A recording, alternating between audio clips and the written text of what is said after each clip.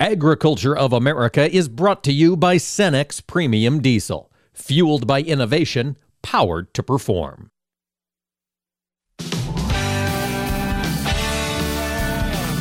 Informing America's farmers and ranchers. This is AOA, produced by the American Ag Radio Network.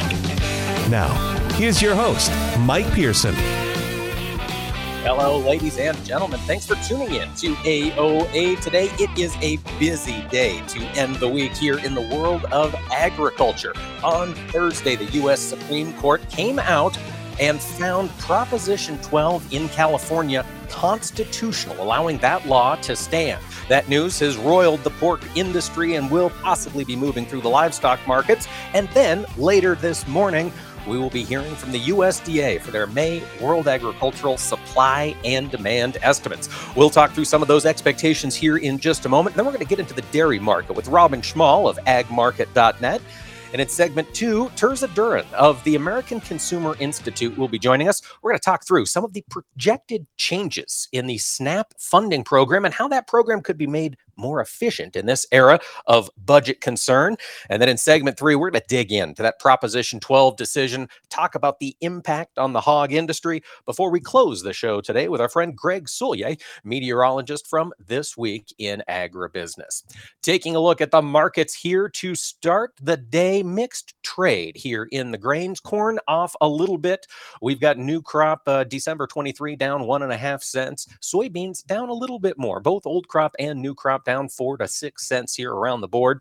Soybean meal hanging in there, up slightly so far today. And then the wheat market. Finally, seems as though the wheat market is catching a bid. We've got Chicago wheat up 9 to 10 cents. Hard red wheat up 16 to 17 cents. Spring wheat even getting in on the gains here. Spring currently up 10 cents here in some of those deferred categories. Looking at the livestock scene as we continue to watch the impact of this Prop 12 decision, royal markets, the hog industry, or hog futures, in fact, are down, not substantially. We're off 40 to 80 cents here in the lean hog markets. We'll see how this could continue to impact issues as we push forward. Thinking ahead to what is coming later on today, that May World Agricultural Supply and Demand Estimates report. Oof. We are expecting some changes. Dow Jones announced their survey of 20 analysts expects to see the USDA raise its estimate of old crop ending corn stocks from 1.342, which is where we sat in April. Expect to see that jump up to 1.356 billion bushels. Now, that is the number that is expected. However, that could still run higher. Here in the new crop, Dow Jones is expecting its, the USDA rather, to figure up corn stocks coming in at 2.34 billion bushels. That's expecting that we get a 15 billion bushel corn crop here this fall. USDA at this point is still using their acreage projections from earlier this season. And if all of these things come to pass, it would be the second largest corn crop on record and the largest ending stocks for corn in 5 years, pushing over that 2 billion bushel carryout number. The trade is going to notice that. The other big concern on this month's report is what is coming outside of the United States. Now, that Brazilian safrinha corn crop. We've talked a lot about that here on this program. We've talked a lot about it with our friend John Baranek over at DTN. That crop is planted at the tail end of the Brazilian wet season, and they must get enough rainfall early in that season to carry the crop through pollination and to harvest. As things look right now across Brazil, that crop is in pollination. Those rains have been coming. Those John mentioned, there is potentially some dryness ahead. But given that they've got big acres and so far favorable weather, we are expected to see the Brazil corn production number jump up. They are going to be producing 125.9 million metric tons. To convert that into something we're comfortable dealing with, that's 4.96 billion bushels, just shy of 5 billion bushels coming in Brazil. Argentina, different story. That country has been hit by drought consistently for the last 3 years. It has absolutely decimated their crop yields, and this year is no different. Production estimate is expected to drop from 37 million metric tons to 35 million metric tons here in May. That's a 2 million metric ton reduction, and that would be the lowest harvest or the lowest corn number in Argentina in 5 years. Given all of that balancing act coming together, the USDA is expecting the world corn ending stocks to slip. Might see a little more tightness on the global scene after this report later today. 295 million metric tons in April. Expected to see that drop down to 294 million metric tons. That's 11.5 billion bushels. Soybeans are also a market that is waiting for this report later on today. We've got old crop soybeans slipping lower over the past 2 months. That massive crop in Brazil is moving on to the market, and U.S. ending stocks are expected to climb a little bit for this new crop from 210 to 212 million bushels. Now, if that is verified on this report, it would be the lowest ending stocks in 7 years, and it likely might not even be noticed by traders. At this point, the trade is focused on what is coming out of Brazil. And so that's where the USDA's world soybean stocks might be interesting to watch. Again, similar to corn, it is expected to tighten up a little bit, 100 million metric tons down to 99 million metric tons, about 3.65 billion bushels. Not too much of a change. The big move is expected in Brazil. 154.6 million metric tons of soybean production, and that might be on the low end. Some analysts are thinking that crop down there might be 157 million metric tons. That is huge. Would be a record large crop out of Brazil. Argentina, similar to the corn story, their production continues to decline as that drought continues to grip that entire nation. Their soybean production was at 27 million metric tons in April, according to the USDA. This month, they're stepping it back, 24.4 million metric tons. Folks, that's 895 million bushels in total production. That is the smallest crop in Argentina, if it verifies, in 23 years. Now, the wheat market, as I mentioned, we are catching a bit of a bid right there. The Dow Jones industry experts are expecting an old crop estimate size of 265.1 million metric tons. And we are expecting a new crop estimate of 260 million metric tons. We are seeing the margin shrink. Now, we are expecting an increase in old crop ending stocks, very small one, about 5 million metric tons here in May, still going to be the lowest number in 9 years here in wheat, and the trade is watching that hard red production. We continue to see that massive drought across the Southwest Plains, and that is going to hurt production. Looking at the crop production report from NASS, Dow Jones estimates we are going to see 1.218 billion bushels of winter wheat production. Now, that's 588 million bushels of hard red, 697 million bushels of soft red, and 238 million bushels of white wheat. Now, worth remembering that 68% of Kansas wheat right now has been given a poor to very poor rating, and that's as of last week. That's the lowest rating we have seen for Kansas wheat since 1989. So the expectation that 588 million bushels of hard red wheat just might not come to fruition. As those combines start to run across the southern plains or the balers start to run, we'll get a better feel for how that crop would appear. Folks, stay with us on AOA. When we return, we're going to talk about the impact of SNAP and how it could be managed more efficiently. Stay here for more AOA.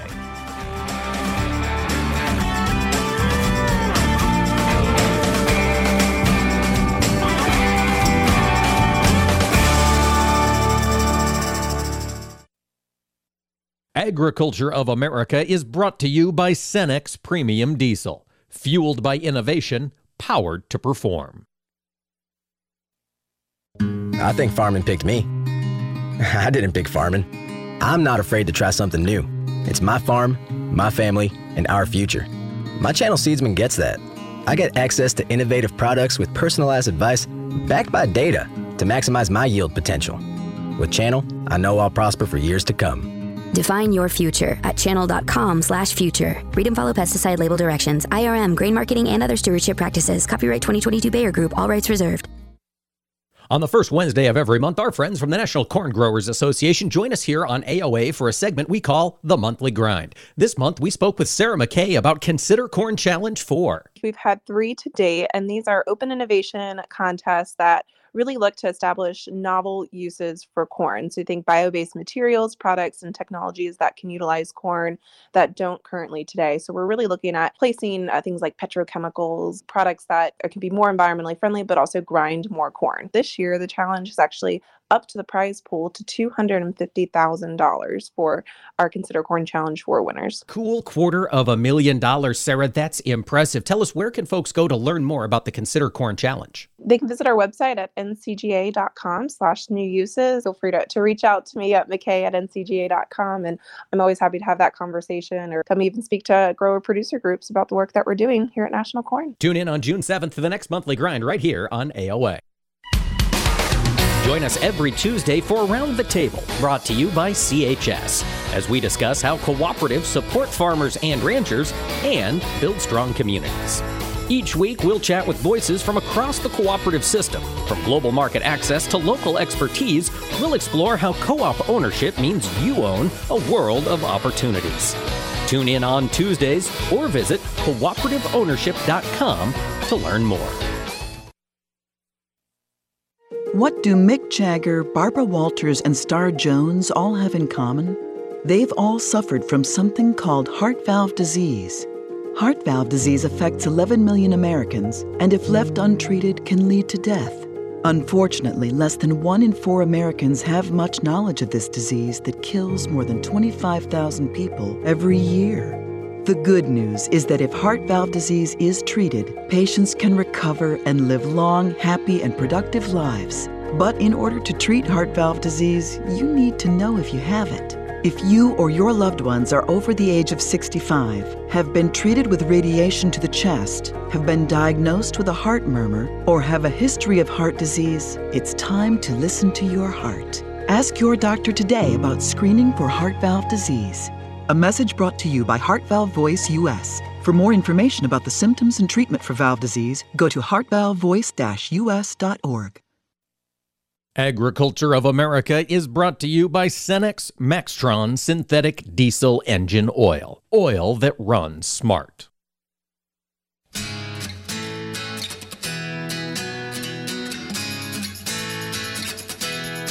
Keeping farmers and ranchers informed. AOA. Now back to Mike Pearson. Welcome back, ladies and gentlemen, to AOA.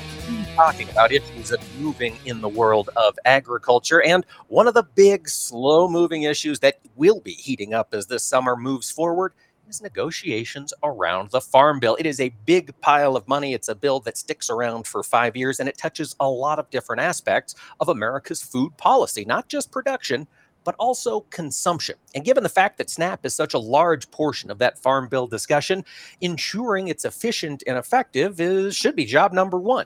Well, joining us for an update on how SNAP possibly could be improved in its efficiency is Tirzah Duren. She's the Director of Tech Policy at the American Consumer Institute. And Tirzah, thanks for joining us today. Thank you for having me. Now, you recently wrote a piece looking at how delivery services can make SNAP more efficient. Tirzah, can you fill us in a little bit? Why are we looking at this right now? So the Farm Bill is up for renewal this year, and one of the many things that it contains is it contains a program for online purchasing. And this pilot program really started in the 2014 Farm Bill, but you didn't really see it rolled out until about 2019. And it rolled out originally with 8 pilot program states, but currently it has expanded to every state with the exception of Alaska and including the District of Columbia. And what this program does is it allows beneficiaries of SNAP to use those funds in order to make grocery purchases online, and it opens up the availability to have their groceries delivered or for them to just pick up at a grocery store.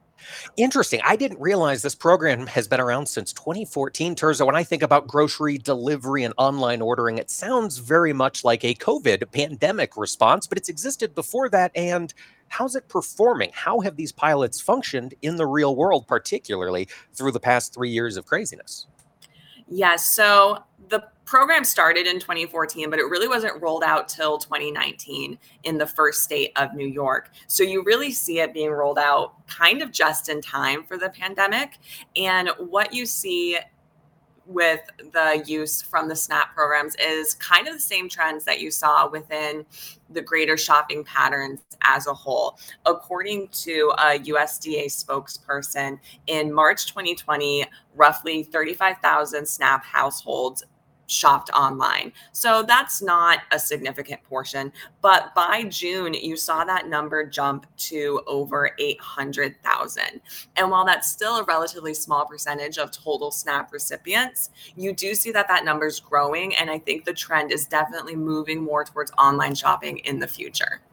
Tirzah, I think all of this kind of comes back to the root question, which is what is the purpose of SNAP? For a lot of us out there, we understand it's to help folks struggling in a bad time to continue eating, but there's maybe more to it, isn't there? Yes, this program has been around for a really long time. It started with the Food Stamp Act of 1964, and then the 2008 Farm Bill renamed it to what we know today as the Supplemental Nutrition Assistance Program. And what this program does is it helps low-income Americans and households be able to purchase their groceries. So it really alleviates an economic burden on the household. But when we're looking at the concept of food security, you look at that concept along two main dimensions. One of them is economic, but the other is physical access. And so where this comes into play is it comes into play with individuals or families who may not live close to a grocery store or may not have adequate transportation to get to and from a grocery store. And so what you see in these cases is that, yes, being able to purchase the food is great, but there's another dimension of being able to access the food. And the online purchasing program really helps to address the second dimension of food security. That makes a lot of sense, Tirzah. And I think the question from a taxpayer's perspective might be, all right, maybe it's allowing more people to get it, but are the costs much higher when we're doing delivery or online ordering versus sending people physically to a store? Do we see a difference in the cost of the program? So currently, the program allows individuals to buy their groceries online, but it only covers the cost of the groceries. It doesn't cover the delivery fee. So that's one way where the costs haven't really increased. But when we're looking at the type of grocery stores that it allows consumers to access, we really see it allowing dollars to go further. There was a 2018 study that I mentioned in my piece that looked at food markets in the greater Los Angeles area. And what it found is that smaller food retailers charge significantly higher prices than the larger supermarkets. So allowing people who receive SNAP benefits to access these large supermarkets can really allow their dollar to go further and can make the program more efficient. That is a really good point. Of course, if I don't have access to a grocery store, I'm going to a bodega. I'm going to a convenience store where I'm going to be paying that higher premium for goods. Tirzah, how have the grocery stores been in providing delivery under SNAP? You mentioned it exploded to 800,000 users. Were there more who'd like to use it but don't have access to a delivery service in their geography?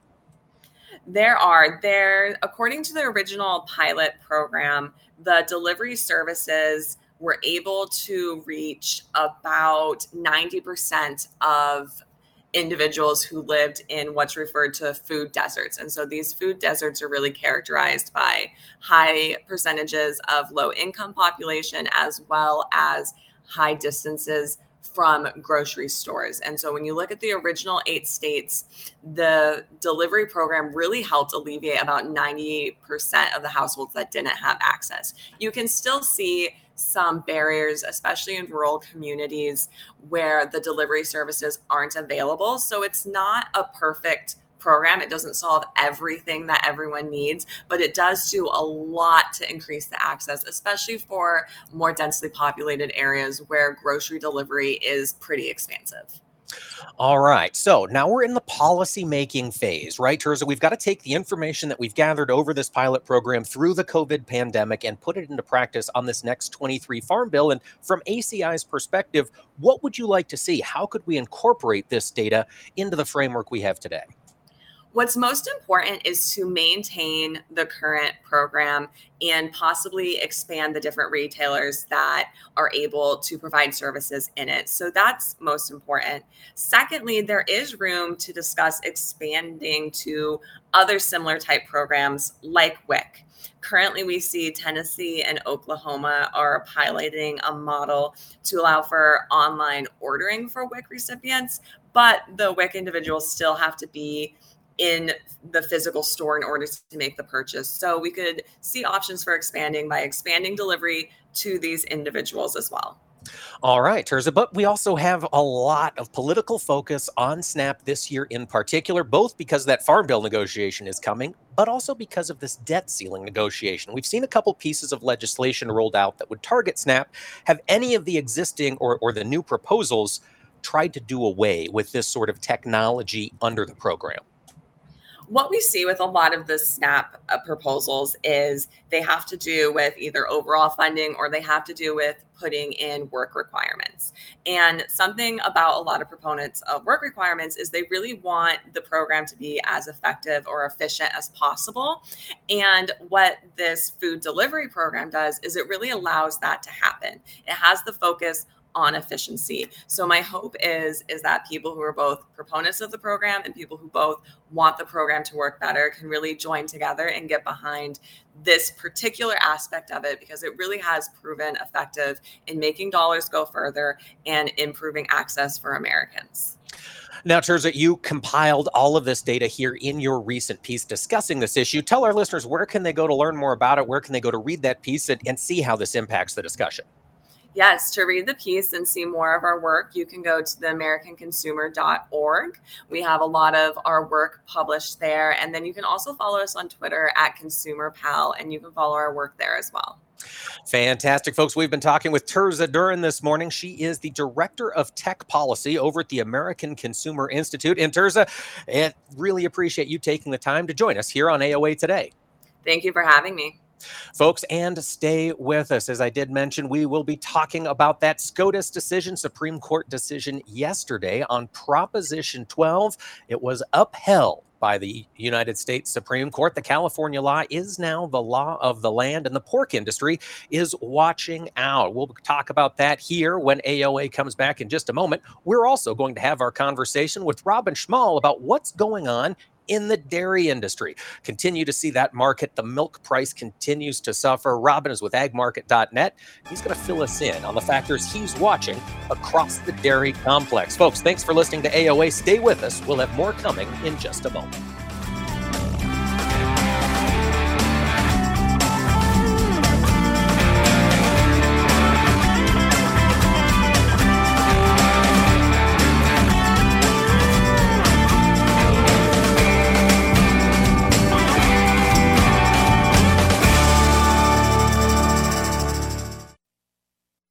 Agriculture of America is brought to you by Cenex Premium Diesel, fueled by innovation, powered to perform. Welcome to the 2023 Corn Sprint. Please be silent as the runners take their marks. And looks like one plant has already pulled into an early lead because it's been enhanced with Biopath, a biological fertilizer complement from the Mosaic Company. Wait, and the early favorite has crossed the finish line. Get the most out of your fertilizer investment. Don't forget to add Biopath to your early season application. Talk to your retailer about Mosaic Biologicals today or visit cornsprint.com. I think farming picked me. I didn't pick farming. I'm not afraid to try something new. It's my farm, my family, and our future. My channel Seedsman gets that. I get access to innovative products with personalized advice backed by data to maximize my yield potential. With Channel, I know I'll prosper for years to come. Define your future at channel.com/future. Read and follow pesticide label directions, IRM, grain marketing, and other stewardship practices. Copyright 2022 Bayer Group. All rights reserved. You're listening to AOA for the American Ag Network. I'm Jesse Allen reporting. Let's take a look at this market trade ahead of the May World Agricultural Supply and Demand Estimates report out at 11 a.m. Central Time from USDA. The grain and oilseed markets mixed to firm ahead of the highly anticipated May crop report, with Little movement in quarter bean prices here. We're trending just a little bit lower at early action, while in the meantime, we have substantial movement here in Kansas City, Minneapolis wheat. That's spilling over into Chicago wheat as well. Expectations are that USDA will print a small production number today due to this year's weather problems that could further tighten the balance sheet. We look a little closer here at this wheat market trade, and we see that traders are expecting that ending stocks estimate to be just over 600 million bushels, which would leave a similar all-wheat balance sheet to the one we have this year. The meetings between Russia, Ukraine, Turkey, and the UN ended yesterday without an agreement to the continuation of the Black Sea grain deal, which is supporting prices here today as well. Now we look at corn. The first deliveries against the May contract were made last night. 50,000 bushels delivered by ADM. Today's WASDE report could show small declines in export sales and ethanol production, but could raise feed and residual use. USDA will likely have new crop ending stocks above 2 billion bushels and are expected to increase Brazilian production, but lower Argentinian production. Soybeans were trading higher to start, have backed off a little bit here. Bean meal has been trading higher the last couple of sessions, up some $20 here on the decrease in Argentine production. Argentina's harvest is estimated at 51.6% complete, with production estimates unchanged at 22.5 million metric tons. We have mixed and quiet action in cattle and hogs, really waiting for the WASDE report as well, especially feeder cattle, to see the impact on corn prices. That could send the feeder market one way or another. This is AOA. I'm Jesse Allen. 54. So basically, it's too late to start saving for retirement, right? Not right. Starting to save, even in your 50s, can really make a difference. Well, right now, saving seems hard to wrap my head around. Plus, with the way this year's been going... Hey, listen, it's okay. You still got this. Just go to aceyourretirement.org. It's an online tool from AARP that can help you get your retirement savings on track no matter your age. It's free and only takes about 3 minutes. I like 3 minutes. Yeah, at aceyourretirement.org, you'll chat with Avo, the friendly digital retirement coach. Just answer a few questions and you'll get a personalized plan and tips to help boost your retirement savings. Tips that are easy to understand and tailored to your lifestyle. I like that too. Plus, it's sponsored by AARP, so you know they got your back. Just head to aceyourretirement.org and make your plan to start saving for retirement. Thanks. That's aceyourretirement.org. A message from AARP and the Ad Council. Agriculture of America is brought to you by Cenex Premium Diesel. Fueled by innovation, powered to perform.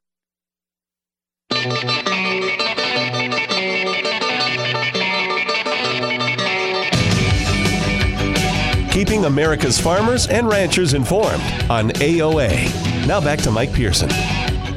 Welcome back, ladies and gentlemen. AOA continues today, and we'll talk about Proposition 12 in just a moment. But before we do, I wanted to dig into this dairy industry. Just about a year ago, the dairy industry milk prices were at record highs. Since then, things have changed, and that downward trend is continuing in milk. Joining us for an update on the industry as a whole is Robin Schmal. He's the dairy analyst and trader with agmarket.net. And Robin, thanks so much for jumping on with us today. All right. Well, thank you for the opportunity. Let's talk about this breakdown in Class 3 milk over the past year. Robin, can you give us some levels? Where were we back in May of 22? Where are we today? And what happened? Well, back in spring of 22, we were at record prices. We had record Class 4 price I believe in March, and in April, we had record Class 3 price. We were up over $25, and now you can basically give a range $8 to $9 below that. One of the main reasons is that last year, starting in the end of 2021 or later in 2021, because of lower milk prices, high input costs, we saw heavy culling. And that culling was pretty heavy for probably about 4 or 5 months as producers were liquidating to try to trim costs as well as increase their income because of cull cow prices. Well, then there was the fear of reduced milk production and tighter supplies permeated through the market. So the emotion took over, and we saw buying of cheese continually moving higher as they were looking ahead to potentially a shortage of milk later in the year with the heavy culling. So we had record high prices for class 3, class 4 milk in spring. We've had a record high butter price in October of last year, and a lot of that was fear driven. This year, we have stronger milk production than last year. We have the highest cow numbers since August or September of 2021. And we're into spring flush. And our demand is a little slower. And the fear is not there. So what has resulted is complacency by the buyers of cheese and butter, and the milk price has gone down. Robin, I am stunned that the dairy industry was able to turn production around so quickly, given the aggressive culling that was happening. How'd they do that? How'd they get production up in less than 6 months? Well, that's, we used to have the cycles, and I agree with you. I was a little surprised too, but we used to have the cycles where you'd maybe see a year and a half, before you could kind of turn the train around, go the other way. That has changed a lot. And I think a lot of it has to do with more of the larger farms versus a lot of smaller farms. And the larger farms, they'll be more apt to go out and try to buy out the smaller farms. If somebody's selling out, they want to absorb those cattle, and they can do them quickly. And then the other thing too is, even though heifer numbers were tighter, I think there were a bunch of them waiting in the wings. And so once the milk price started getting better, instead of maybe culling or I should say slaughtering some of those heifers, they hung on to them. So we did tighten up that window of how the dairy industry can respond. And I think just the change in that whole dairy sector from what it used to be and how they used to add cows, decrease cows, change in production has tightened up quite significantly. Well, technology has something to do with that. You've got sex semen, so you can have more heifers. You got, a number of different things that have changed that industry. Absolutely. And now that we've got this price moving back down and moving down so aggressively, Robin, do you think the industry can shut off production that quickly, or once it's here to stay at least for a while? Well, I thought it would shut it off more quickly, but I think it's going to take a little longer time now, because the good prices last year, and even though we still had high inputs, I've talked to customers that say that they are in good shape right now yet, because they were able to prepay and do some things on the dairy last year that puts them into a better position this year. So I don't think now that we're going to see that culling pick up as aggressively as we did back in 2021 into early part of 22. I think there's going to be more of the maintenance or maintaining those cow numbers. They're going to push production to try to make up for some of the lower price. And that's going to take a little longer period of time. And hopefully by that time, we're going to see an increase in demand, not just domestically, but worldwide as well. That's going to take us out of this trough. Speaking of demand, Robin, you mentioned last year we saw that cheese moving at close to, if not into record territory. We had butter into record territory. The products in the dairy industry now, how are consumers still addressing them? Are you still seeing solid demand out there from the consumer base? It's more, I'll term it good demand. I mean, we're not increasing demand as much as maybe we should be. We have higher prices in the grocery stores. Restaurant prices have increased more than prices for food in the grocery store. We've got the higher interest rates that have permeated through the market. And so there's a little, I would say, good demand, not quite as good as maybe was expected. So that coupled with where we are right now, we see a little bit more, seemingly a little bit more supply than there is demand at the present time. All right. Well, that makes sense, Robin. You touched briefly on the potential for worldwide demand. We saw a lot of global buyers turn to U.S. dairy over the past 5 years. Looking out from here, how does that global demand outlook look? Is there more opportunity for dairy exports? Yeah, there's opportunity for dairy exports. And now we did see the exports compared to a year ago. We do see them slowing down when we get our export numbers out. But again, we saw such a large increase in exports last year. You're not going to see the same type of an increase this year. So even a smaller increase this year is going to be positive to the market. Now, the other thing that we have seen is that we have seen demand slow in many places in the world. We follow the global dairy trade auction, which happens twice a month, and it gives a kind of an indication of world prices.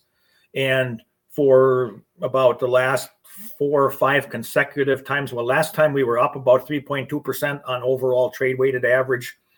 4 or 5 sessions before that, we were decreasing. So we are down lower on a global dairy trade auction trade weighted average price than we were a year ago. And that's because worldwide demand kind of slacked off a little bit, mirrored the U.S. demand. So we need to be seeing demand pick up worldwide. Now, China has been really slow on increasing their demand for dairy, which dropped off during the COVID. Now, China doesn't have a large presence in the dairy export market or import market, but they do have a presence, and so that's been lacking. And then we've had some of the slowness primarily a lot in the butterfat market in the UK, in Australia. Now some of that's starting to pick up again, but it's going to take a little bit longer in order to really see that get back on track. Robin, economics on dairy farms. You mentioned we've maybe seen some of the input costs stop rising, at least for feed, but they are still very elevated. How are dairy farms coping, and do you think we'll have more liquidations as this year moves forward? Well, again, they're coping some because those who were able to look ahead and last year be able to do some things ahead, they're coping with that right now. There is going to be more liquidations. That just stands to reason that some people are not going to go through another year, especially when we're kind of inverted now on a drop to that magnitude that we're seeing from a year ago. I mean, you're taking away, basically a third of somebody's milk check. Yeah. Expenses haven't fallen that much. And that makes it hard. So they're going to cope by, one is trying to balance rations to at least cost a little bit more, which can affect milk production. Culling will pick up to some extent because we have high cull cow prices, but they may not pick up as much as we did a year and a half ago. So it varies by different farm. It's really hard to say what each one is going to be able to do. That makes sense, particularly with the impact of drought. What's that done for corn basis across the country? But Robin, I want to come back to a conversation that really was hot 2 or 3 years ago, and that was the state of dairy processing. We saw some big shakeups, saw some folks get in and get out of that industry. From a processing perspective, do you see any shakeups happening this year? I don't really see any shakeups happening at this point in time. What is another issue that is impacting the overall milk price and products availability is the plants being able to handle the milk. Now we're seeing spring flush, we're seeing higher milk receipts. The plants are still having a labor issue, and they're having a trucker and hauling logistics issue. So we have plants that are running at capacity right now relative to workforce, not plant capacity. Gotcha. Workforce capacity and the trucking and hauling. Now, just this week, federal order number 1 in the Northeast. Robin, we are going to have to pick that up another time. Thank you so much for joining us. That's Robin Schmal of agmarket.net. Folks, stick around. We'll have weather when we return. Agriculture of America is brought to you by Cenex Maxtron Synthetic Diesel Engine Oil. Oil that runs smart. You are not your diagnosis. A medical chart is not your identity. And vision loss does not define you. Your drive shows who you are. And you are not alone. Because we are driven too. To be a beacon of strength. A champion of courage. An advocate for hope. You are not alone. Because we are stronger together. We drive the research for the cures we are finding. We're fighting macular degeneration, retinitis pigmentosa, Usher syndrome, and the entire spectrum of blinding retinal diseases. We fund. We fight. We win. We are the Foundation Fighting Blindness. Together, we are fighting blindness. Join the fight at fightingblindness.org. I'll take dig a little, learn a lot for 30 bushels. Soft and crumbly. Tom. How does healthy soil feel to the touch? Correct. Dig a little for 40 bushels. Sweet and earthy. Tom. What does healthy soil smell like? Yes. Go again. Dig a little for 50 bushels. Dark, porous, and alive. Tom. What does healthy soil look like? You win. Understanding the basics and benefits of healthy soil can make your farm a winner too, through lower input costs, better yields, and drought protection, which can lead to a healthier bottom line for your business. Contact your local Natural Resources Conservation Service office today to find out how you can unlock the secrets in your soil.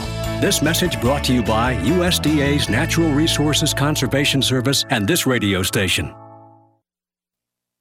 On the first Wednesday of every month, our friends from the National Corn Growers Association join us here on AOA for a segment we call The Monthly Grind. This month, we spoke with Sarah McKay about Consider Corn Challenge 4. We've had 3 to date, and these are open innovation contests that really look to establish novel uses for corn. So you think bio-based materials, products, and technologies that can utilize corn that don't currently today. So we're really looking at placing things like petrochemicals, products that can be more environmentally friendly, but also grind more corn. This year, the challenge is actually up to the prize pool to $250,000 for our Consider Corn Challenge 4 winners. Cool $250,000, Sarah. That's impressive. Tell us, where can folks go to learn more about the Consider Corn Challenge? They can visit our website at ncga.com/new uses. Feel free to reach out to me at mckay@ncga.com. And I'm always happy to have that conversation, or come even speak to grower producer groups about the work that we're doing here at National Corn. Tune in on June 7th for the next monthly grind right here on AOA. This is Around the Table, where we explore the benefits of cooperative ownership. Today, we're talking with Matt Sertic. He's the Senior Environmental Health and Safety Manager with CHS about road safety tips for farmers, ranchers, and motorists. Matt, what safety precautions should farm equipment operators take while crossing or driving on roadways? There's things that we need to be doing and looking at when we look at our equipment. Things such as functioning lights, functioning turn signals, having those slow-moving vehicle signs, even reflective tape, anything that we can do to make sure that our equipment, our implements stand out. It's clear when we're making, turns going into different roadways, we're crossing roadways, we're going into field approaches. One thing that we do stress with all of our drivers is the concept of anticipate, concentrate, and take action, the ACT concept. And really what that's designed to is anticipating. It's really having us focus and look around. Watching our mirrors, watching other motorists, as we're about to turn, are we checking our mirrors and anticipating something that could happen? Taking that, the concentrating is eliminating those distractions, getting those cell phones out of our hands, making sure that our attention is on that roadway. Attention is making those turns and the motorists around us. And obviously taking action is when you see something as driving defensively, taking those necessary movements and protecting yourself, protecting those around you. What can motorists do to stay safe as they encounter farm equipment on the roads? Patience. That's a big key term on that one. It's a busy time of the year. There's a lot of equipment on the roadway. It's a stressful time as far as equipment operators. I think that's where patience and giving those equipment operators plenty of room, so we're not right up on the bumper, give them plenty of space, and also just keep in mind that they need plenty of space to be able to turn. That's Matt Sertic, Senior Environmental Health and Safety Manager with CHS. Matt, thanks for joining us this week. Thank you very much. And thank you for joining us here around the table. Learn more about the benefits of cooperative ownership at cooperativeownership.com. Agriculture of America is brought to you by Cenex Maxtron Synthetic Diesel Engine Oil. Oil that runs smart.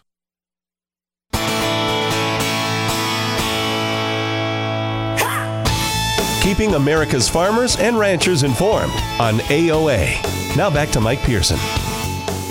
Welcome back, ladies and gentlemen. AOA continues today, and now we're going to turn our focus to the sky. Meteorologist Greg Soulje of This Week in Agribusiness joins us now. And Greg, weather headlines as we head into the weekend certainly seems severe weather is on the mind of a lot of folks. Yes, exactly. Boy, I tell you what, right here in our own backyard as well, from some of those softball-size hail storms that came out of parts of Colorado and eastern and southeastern Wyoming, the Nebraska Panhandle from a couple of days ago, now has kind of crescendoed into an organized, kind of multi-band and clustered outbreak of a rainfall. And I was just kind of perusing some of the rain gauges from Bismarck, Mandan to the Black Hills, straight south from there to the Nebraska Panhandle and west of the Divide.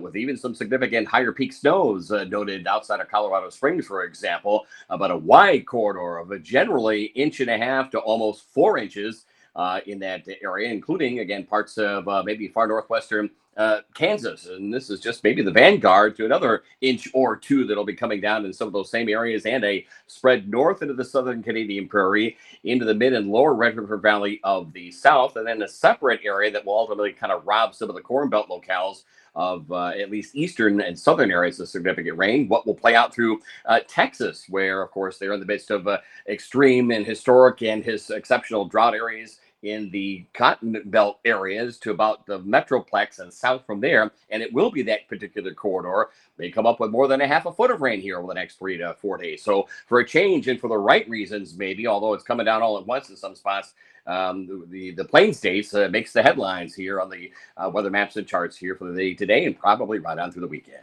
I mean, Greg, that is definitely good news for those folks out there in Northwest Kansas, the folks in Dallas. But does this system have anything for those folks in between them across Western Kansas, the Oklahoma and Texas panhandles? Are they going to see much over the next 2 or 3 days? Yeah, not a lot to speak of, at least as it applies to Kansas. I tell you, those dry grounds beget dry weather. Those grounds just suck up the atmospheric moisture, and you don't get a whole lot to get into the gauges there. There may be areas perhaps right along the Oklahoma Panhandle border, and then south from there, east to Oklahoma City, and then kind of on the line for a change from Oklahoma City to Dallas-Fort Worth and west for a change. It'll be that far southern and southwestern winter wheat belt, including parts of eastern New Mexico, that will come up with significant rain. Maybe coming down all at once, and that raises the specter even with the dryness and drought going on, some flash flood issues. So it looks like once again, kind of that northern and central area of Kansas is going to be snake bit, nothing of significance. Eastern areas are in okay shape near the Missouri border. Then you move right back into drought in that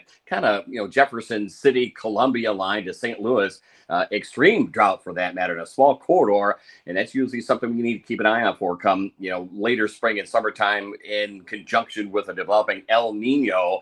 We tend to go back into a drier mode over the plains and western Corn Belt areas. The eastern sections, Mississippi Valley, are kind of okay-ish, and then you get into a very wet scenario for the lower lakes region down to the Ohio Valley. Kind of that's the thinking here as we move forward in the next couple of months. Greg, I'm really glad you brought that up, because as we've been talking about the drought monitor over the past 4 months, we've seen it shrink precipitously outside, of course, that core, southern plains area that's still hammered by drought.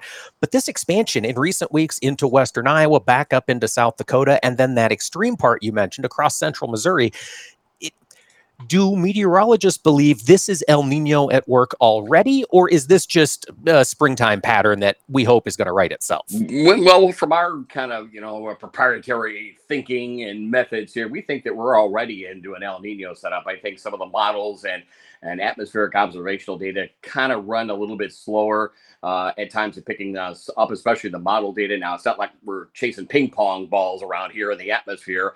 There's usually a lag from one particular spectrum to another of about 3 or 4 months. So we think we're a little bit ahead of the curve here in already into an El Nino setup. And as we get into the summertime season here, it's a little more muted sometimes in some areas of the country on trying to determine temperatures and precip, but we think that we have a pretty good handle on that. There may be some ongoing, if not re-emerging or increasing drought areas of the plains. And we'll keep an eye on that western Corn Belt. We've seen it expand again into parts of western Minnesota, despite the runoff of the rains of the past few weeks, back into western Iowa, eastern areas as well. We talked about Missouri. And except for last weekend's rains that were kind of all or nothing into parts of central Illinois, there too was an area of abnormally dry weather. They've seen some modest improvement. So it will be a real Jekyll and Hyde setup west to east versus the haves versus have-nots, where storms on the warm to hot ridge, if you will, make their way through the northern and eastern Corn Belt, and the atmosphere ultimately gets too warm, too dry to support anything as you get west of the Mississippi and especially west of the Missouri. So we're maybe seeing the vanguard of this getting going here already in this early to mid-springtime season. All right, Greg, let's talk temperatures here over the next couple of weeks. We've been below average for a lot of Corn Belt locales here over the past 2 weeks, really. Does it move back towards a more normal seasonal trend? Yeah, it will. After kind of the first part of the week into the eastern Corn Belt, back to seasonal temperatures, we do see kind of a downward push in from the Lakes region, Great Lakes region, to the Mississippi Valley and east. So we may lose some sense of soil warmth a little bit. No frost or freeze expected, by the way, in the Corn Belt areas. Western sections will generally hold sway close to or even a bit above average as we get into later next week and through the remainder of the month. And we're going to keep an eye, again, in these drought areas and west, maybe the divide to the Cascades back into the Canadian Rockies, where we've got another hot ridge materializing. So that could be the center and spectrum to start heading through actually the mid to late portions of the month of May of some heat. And then we'll begin to see some of that heat muted somewhat, make its way into the rest of the Corn Belt locales, slight cooling beginning part of June into the plains and Pacific Northwest and Western states. That hopefully, and it may be the last of organized rains, we may begin to finally see in a short-term sense of it sometime into the first week or two of the month of June to get some rains across some of the drier reaches of the Corn Belt. After that, I think all bets may be off here on the longer range maps and charts. Again, generally contributing to all that thinking would be El Nino. Lots to keep an eye on here. This next month could be crucial from a rainfall perspective. We've been speaking with Greg Soulje, meteorologist, on This Week in Agribusiness. Check him out this weekend. He's got a good outlook in the next several weeks. Greg, as always, thanks for joining us on AOA. Have a great weekend, my friend. Folks, we hope you have a great weekend as well. Tune in next time to AOL. We'll talk markets and we'll get into this Proposition 12 decision from the Supreme Court. Thanks for listening today and stay safe out there, everybody.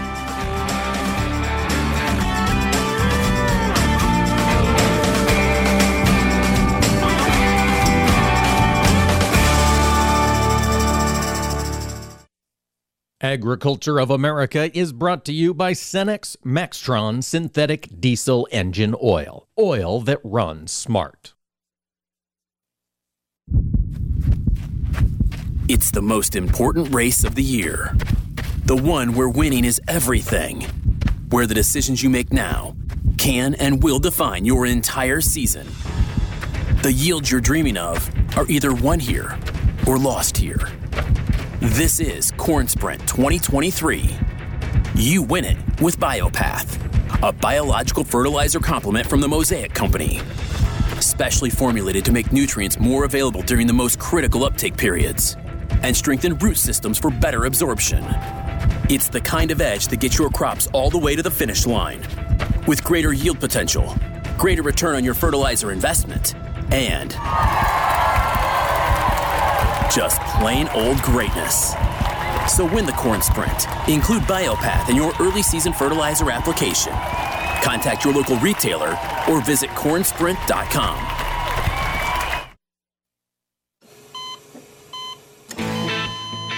As an organ donor, your story doesn't have to end. The good in you can live on. In fact, you could save up to 8 lives with your gifts. Your heart could keep beating. Your kidneys could keep filtering, and your intestines could keep on digesting for others. And that's not all. You can improve the lives of 50 more people as an eye and tissue donor, restoring sight and health. And you're not just helping out the person receiving the transplant. You're touching whole families with your life-saving gift. Register in minutes. Just go to organdonor.gov. You'll be happy you did. And just maybe, someone else will be happy too. Sign up today. Go to organdonor.gov. It saves lives. U.S. Department of Health and Human Services, Health Resources and Services Administration.